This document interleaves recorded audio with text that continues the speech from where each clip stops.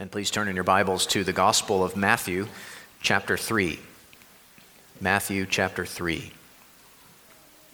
I'm going to read and preach verses 13 through 17 this morning about the baptism of Jesus, and then the Spirit descending on him like a dove. You know this passage, perhaps. And the Father speaking, again, those words from heaven, "This is my beloved Son, with whom I am well pleased." This is really the beginning of Jesus' public ministry. Right here at the beginning, he publicly identifies with the people who are being baptized, by himself being baptized, and by that shows that he came to fulfill all righteousness on our behalf. And then immediately following that, the Spirit and the Father both testify to the identity of Jesus, showing that he is the anointed king and also the beloved Son, who came to fulfill all righteousness for us so that we could become beloved sons and daughters of God. There's much for us to learn here in this passage, so let's pray for God's help and we'll dive right in. Let's pray. God, we ask for your help as we come to this passage now together. Please open our eyes that we might behold wondrous things in your law. Please guard us from distraction. Make our hearts soft and receptive to your word. Guard us from being bored or just not caring or wishing we were somewhere else. If we struggle with those things, please change our hearts by the power of your Spirit. And most of all, help us to come to know you more, Jesus, and how wonderful it is that you came to fulfill all righteousness for us so that we could become beloved sons and daughters of God. Help us now. We pray in your name, Jesus. Amen. Matthew chapter 3, reading verses 13 through 17. This is the inspired, inerrant, and infallible Word of God.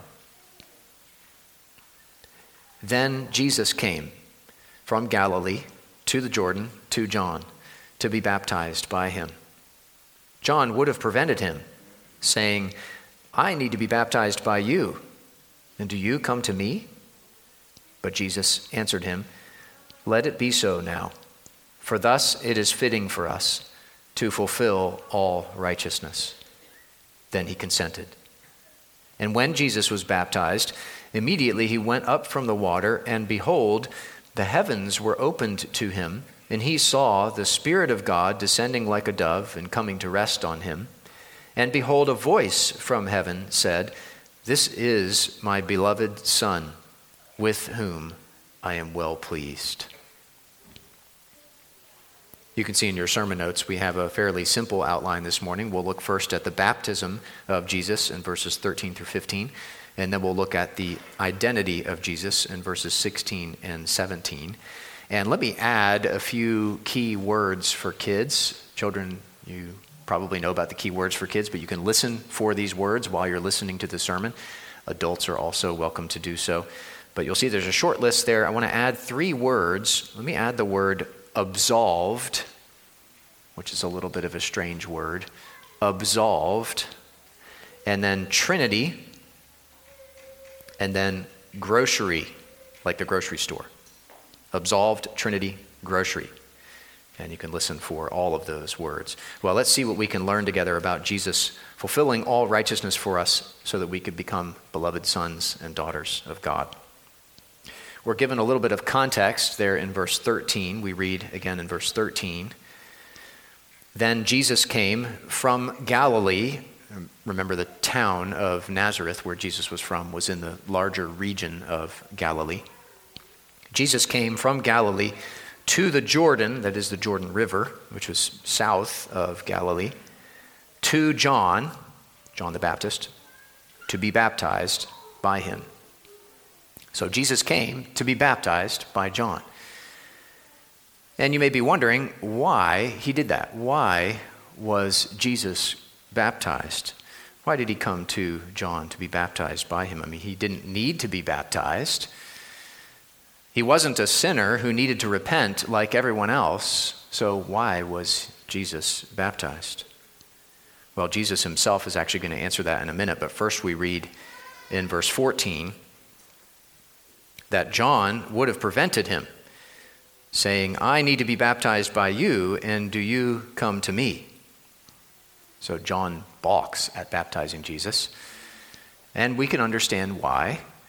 He'd just told the Pharisees and the Sadducees and all the people who were there, he who is coming after me is mightier than I, whose sandals I am not worthy to carry. And now that one who is mightier than him is standing in front of him, waiting to be baptized by him. And so John says to him, I need to be baptized by you. And do you come to me to be baptized? I'm not even worthy to carry your sandals. How then am I worthy to administer your baptism? I'm not worthy to baptize you, he's saying to Jesus. Understandably, he almost prevented Jesus from being baptized by him. And before we move on, I just want to pause for a moment so that we can notice again John's humility. This is a grace we all desire to grow in as Christians, the grace of humility. Jesus comes to him to be baptized by him, and he doesn't say, this is great. I get to baptize Jesus. This is going to grow my ministry tremendously. This is going to increase my popularity. This is going to put me on the ministerial map that I'm the one who got to baptize Jesus. No, he doesn't say that. He doesn't use Jesus to exalt himself. He humbles himself and exalts Jesus.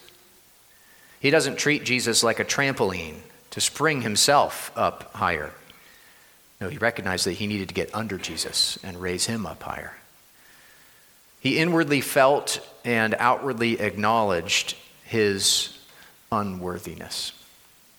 And that's the kind of humility we want to have as believers in our own hearts, in our own lives. Pride is our default mode by nature. Our sinful instinct is to exalt ourselves and to put ourselves first. Our tendency is to steal glory from God and to seek the praise of man. But in the presence of Jesus, when we compare ourselves to Jesus, then we see our unworthiness. Then we see our sinfulness. Then we see the ugliness of pride and the beauty of humility. Then we see that, as John said, he must increase and I must decrease. That's what happens here with John, and we should let the humility we see in him inspire and produce greater humility in us.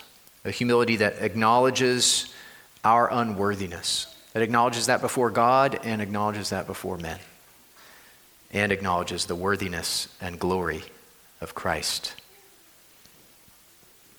So John says to Jesus, I need to be baptized by you, and do you come to me? He almost prevents Jesus from being baptized by him. But, verse 15, Jesus answered him, saying, let it be so now, for thus it is fitting for us to fulfill all righteousness. Then he consented. That is, John consented to baptizing Jesus. And here is where Jesus answers the question of why he was baptized, why he submitted to the baptism of John. He was baptized to fulfill all righteousness. Let it be so now, for thus it is fitting for us to fulfill all righteousness. By submitting to the baptism of John, Jesus was identifying with his people. And he was showing that he came to do what he says here, to fulfill all righteousness on their behalf. And I want to think about both of those things for a few minutes because they're so important, that Jesus identifies with his people and that he came to fulfill all righteousness. So first, he identifies with his people. He received the baptism of John like they received the baptism of John, except for one key difference, of course. He had no sin. He identified with sinners, yet he himself was sinless. John told the people to repent, for the kingdom of heaven was at hand, and people were baptized by him, confessing their sins. And Jesus came to be baptized by him too, but it was not because he needed to repent. It was not because he had any sins to confess. It was because he was identifying with his people, with sinners, with those he came to save. He was representing them, substituting for them, standing in for them, taking their place. He was identifying with his people. This is a wonderful truth about Jesus, worthy of much meditation on our part and encouragement that we can draw from it. But it can be misunderstood. One example of this is, I think, the recent ads you may have seen on TV or heard about, the He Gets Us ads. Perhaps you're familiar with these, which have the praiseworthy goal of, as they put it, reintroducing people to the Jesus of the Bible. That's a good goal. But if you've seen the ads, you might wonder whether the message, He gets us, all of us, is the right message to send to people who need to repent of their sins and believe in Jesus Christ, like we have been enabled to do as believers. One fears that the message they receive when they hear He gets us is something like He understands us and approves of us and accepts us as we are, which is, of course, not the message of the gospel. The message of the gospel is not so much that He gets us as that He saves us. He redeems us from sin. He saves all who turn from their sin and trust in Him alone for their salvation. So I fear that He gets us is perhaps not the right message to send to sinners in need of a Savior. But this truth we're considering, that Jesus identifies with us, with His people, that's a wonderful truth that we can draw encouragement from in our times of need, isn't it? The book of Hebrews says in chapter 2 and also chapter 4 that Jesus was made like us in every respect. It says that He was tempted in every respect as we are, yet without sin. It says that therefore He is a merciful and faithful high priest, a high priest who is able to sympathize with our weakness.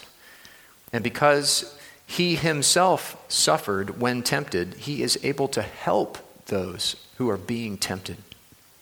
And we can draw near to the throne of grace with confidence that we may receive mercy and find grace to help in time of need. Part of why Jesus submitted to John's baptism was to show that He identifies with us. And we can draw encouragement from that truth at all times. So next time you're tempted, remember that He too was tempted. And remember that He is able to help those who are being tempted. So ask Him for help. Or when you feel your weakness, remember that He too experienced weakness. And He is able to sympathize with you in your weakness, and He will be merciful and faithful to you in your weakness. Because He identifies with us, we can draw near to Him, to receive mercy from Him, to find grace from Him, to help in time of need.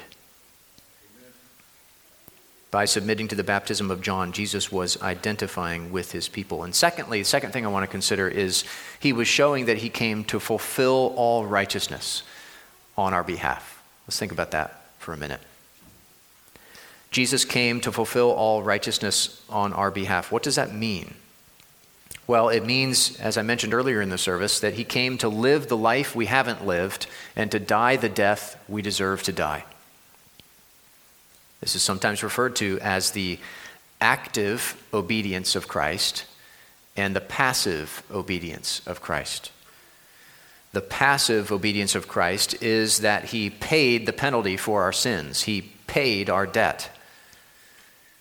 But we also need the active obedience of Christ, which is that he kept the law perfectly for us, and he credits us with his righteousness, with his own perfect obedience.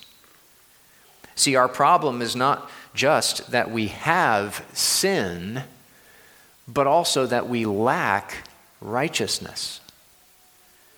To use a banking analogy, our bank account is in the negative, far in the negative. We owe more than we could ever repay. But if Christ pays our debt, that's of course wonderful, but it just brings our bank account back up to zero. But God requires perfection, a full account, if you will.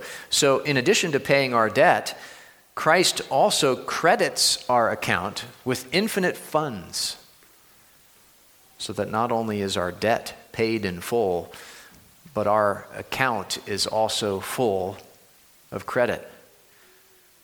His blood atones for our sins, and his righteousness is counted as ours. And both his active and passive obedience, his perfect life and sacrificial death, are him fulfilling all righteousness on our behalf. That's what he came to do. That's what his baptism shows he came to do. Let it be so now, for thus it is fitting for us to fulfill all righteousness.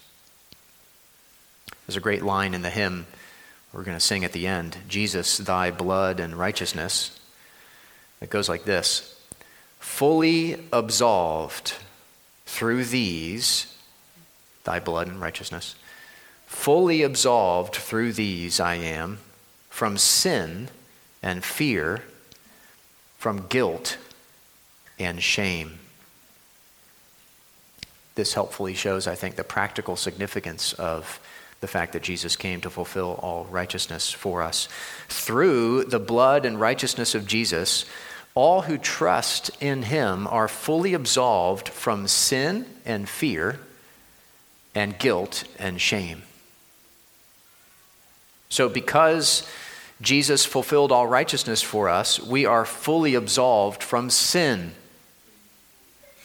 We've been set free from sin. When sin calls, we don't have to answer.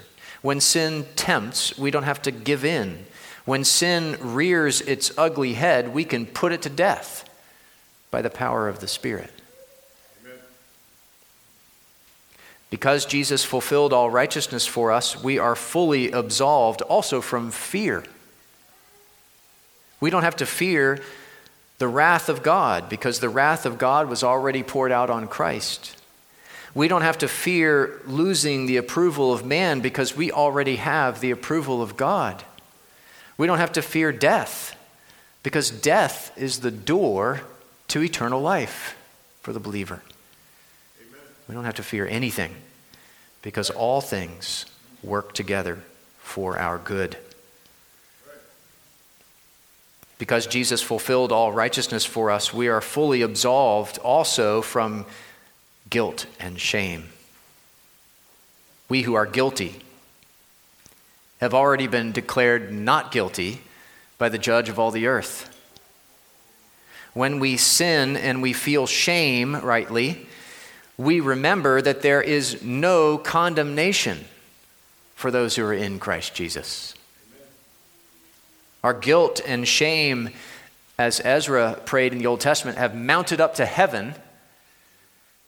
But Christ came down from heaven and bore our guilt and shame on the cross so that we could experience the joy and the freedom of the forgiveness of our sins.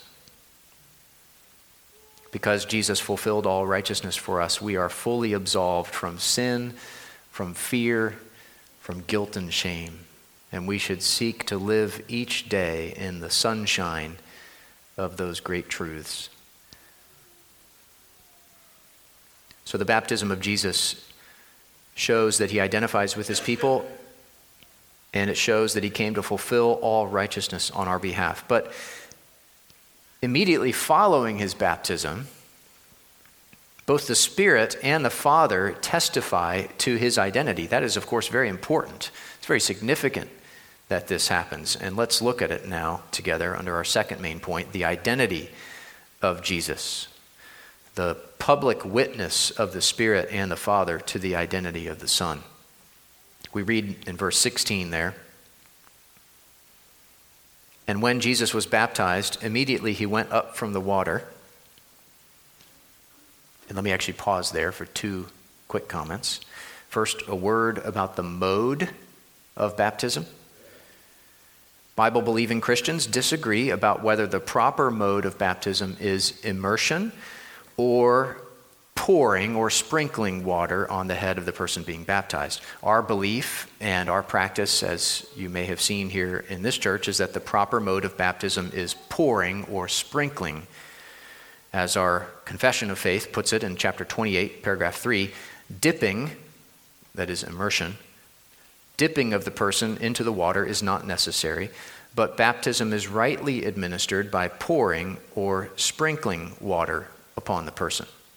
And you may disagree with that, and that's okay, but I'm just trying to clarify here what our view and practice is. And when we read a passage like this one that's before us, where it says, "And when Jesus was baptized, immediately he went up from the water," we take that to mean that he went up from the water back onto the land. Not that his body came up out of the water after being immersed under the water. Same thing in Acts chapter 8 with Philip and the Ethiopian eunuch, where it says in verse 38 that, quote, "They both went down into the water, Philip and the eunuch, and he baptized him," meaning Philip baptized the eunuch. Which again we take to mean that they both went from the land down into the water, not that they both were immersed in the water. More could be said on that, but that's just a quick word on how we would interpret verses like these with respect to the mode of baptism. Secondly, a quick word about the location of baptism. Some Christians, when visiting Jerusalem and the surrounding areas, have actually gotten baptized in the Jordan River, even after being baptized somewhere else. And I think it's important to understand just two things about this phenomenon. First, baptism is a one-time event, not to be repeated. It's a one-time event. And second, what makes baptism significant is not the water that's used or the location, but the blessing of God and the work of the Spirit and the gospel truths that baptism signs and seals. So just two things to ponder regarding the mode of baptism and the location of baptism. But back to the witness of the Spirit and the Father, more importantly, verse 16 again says, "And when Jesus was baptized, immediately he went up from the water, and behold, the heavens were opened to him, and he saw the Spirit of God descending like a dove and coming to rest on him. And behold, a voice from heaven said, 'This is my beloved Son, with whom I am well pleased.'"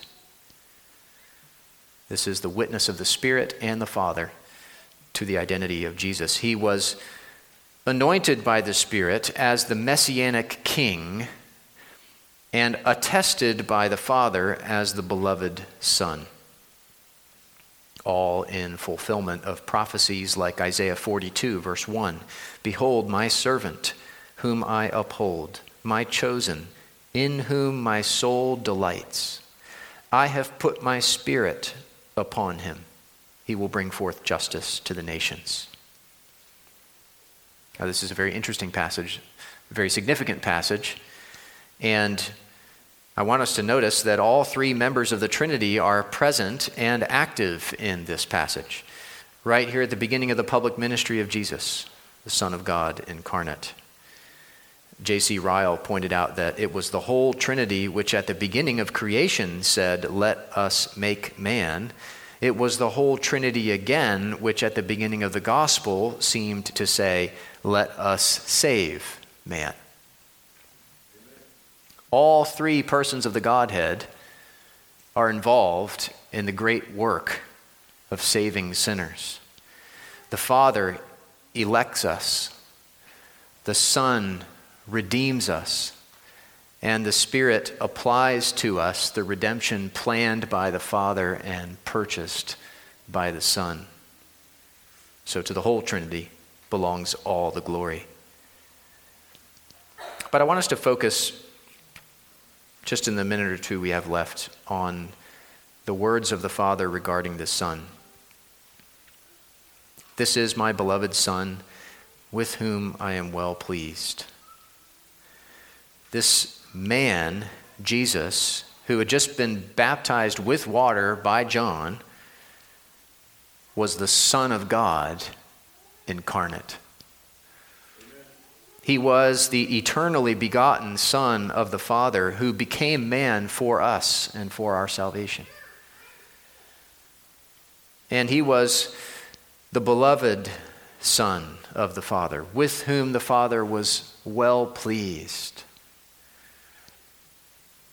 In John 17, Jesus is praying to the Father, and he says in verse 24, Father, I desire that they also, whom you have given me, may be with me where I am, to see my glory that you have given me, because you loved me before the foundation of the world.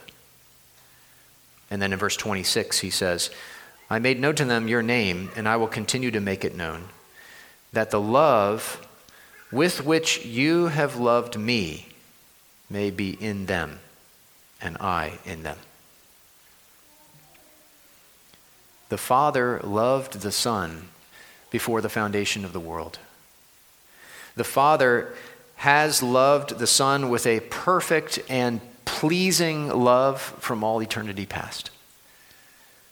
And now, at the beginning of the Son's public ministry, the Father expresses that love with these memorable words. This is my beloved Son, with whom I am well pleased. The Son has the favor of the Father. What about us? Do we have the favor of God? Well, if we are united to the Son by faith, then we do. Though we deserve God's disfavor because of our sins against him, we have his favor because his mercy and grace toward us are abundant and free. All who repent of their sin and put their trust in the Son have the favor of the Father. And if we have the favor of the Father, then we have everything we truly need, don't we? We don't have to go through life needy, looking to all kinds of things and all kinds of people to fulfill us and satisfy us, because we have the love and acceptance and approval of our Heavenly Father. We are his beloved sons and daughters, and he is well pleased with us in his Son. I wonder if you've ever gone to the grocery store when you're super hungry. If you have, then you know what it's like. Just about everything you see looks good, you want to eat it. And if you don't exercise self-control, you end up buying more than you planned to buy. But if you go to the grocery store full, you aren't susceptible to that, because you're already full, you're already satisfied, you're already content. We should go through our lives full of the favor of God. We should enter each day full and satisfied and content in the love of the Father for us. Then, instead of needing love, we can give love. Instead of using people, we can serve people. Instead of looking to things for what only God can give, we can enjoy things as gifts from God. Then we won't try to fill our hearts with the world, because our hearts are already full of the Lord. When we are convinced that we are beloved sons and daughters of God in the beloved Son of God, then we have everything we truly need. And we can be full and satisfied and content as we go through our days. We are beloved sons and daughters of the Father, and He is well pleased with us in His Son. But as we close this morning, it's good for us to remember once again how it is that this can be the case. How can we who are sinners against God become beloved sons and daughters of God? It's only through the beloved Son, with whom the Father was well pleased, being forsaken by the Father on the cross as He bore our sins on His shoulders. The only way we could be forgiven was for Christ to be forsaken. The only way the Father could be well pleased with us was for Him to pour out His wrath on His Son. The only way for us to become beloved sons and daughters of God was for the beloved Son to become sin for us, so that in Him we might become the righteousness of God. And that's exactly what He did. That's why He came. He came to fulfill all righteousness for us, so that we could be fully absolved from sin and fear, guilt and shame, so that we could go through life full of the favor of God, so that we could become beloved sons and daughters of our Father. See what kind of love the Father has given to us, that we should be called children of God. And so we are. Let's pray together.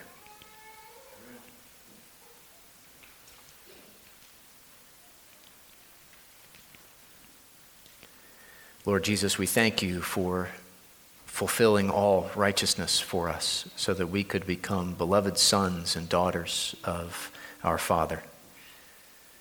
We pray that You would cause these truths to go down deep in our hearts, and then to produce fruit in our lives for the good of others and for Your glory.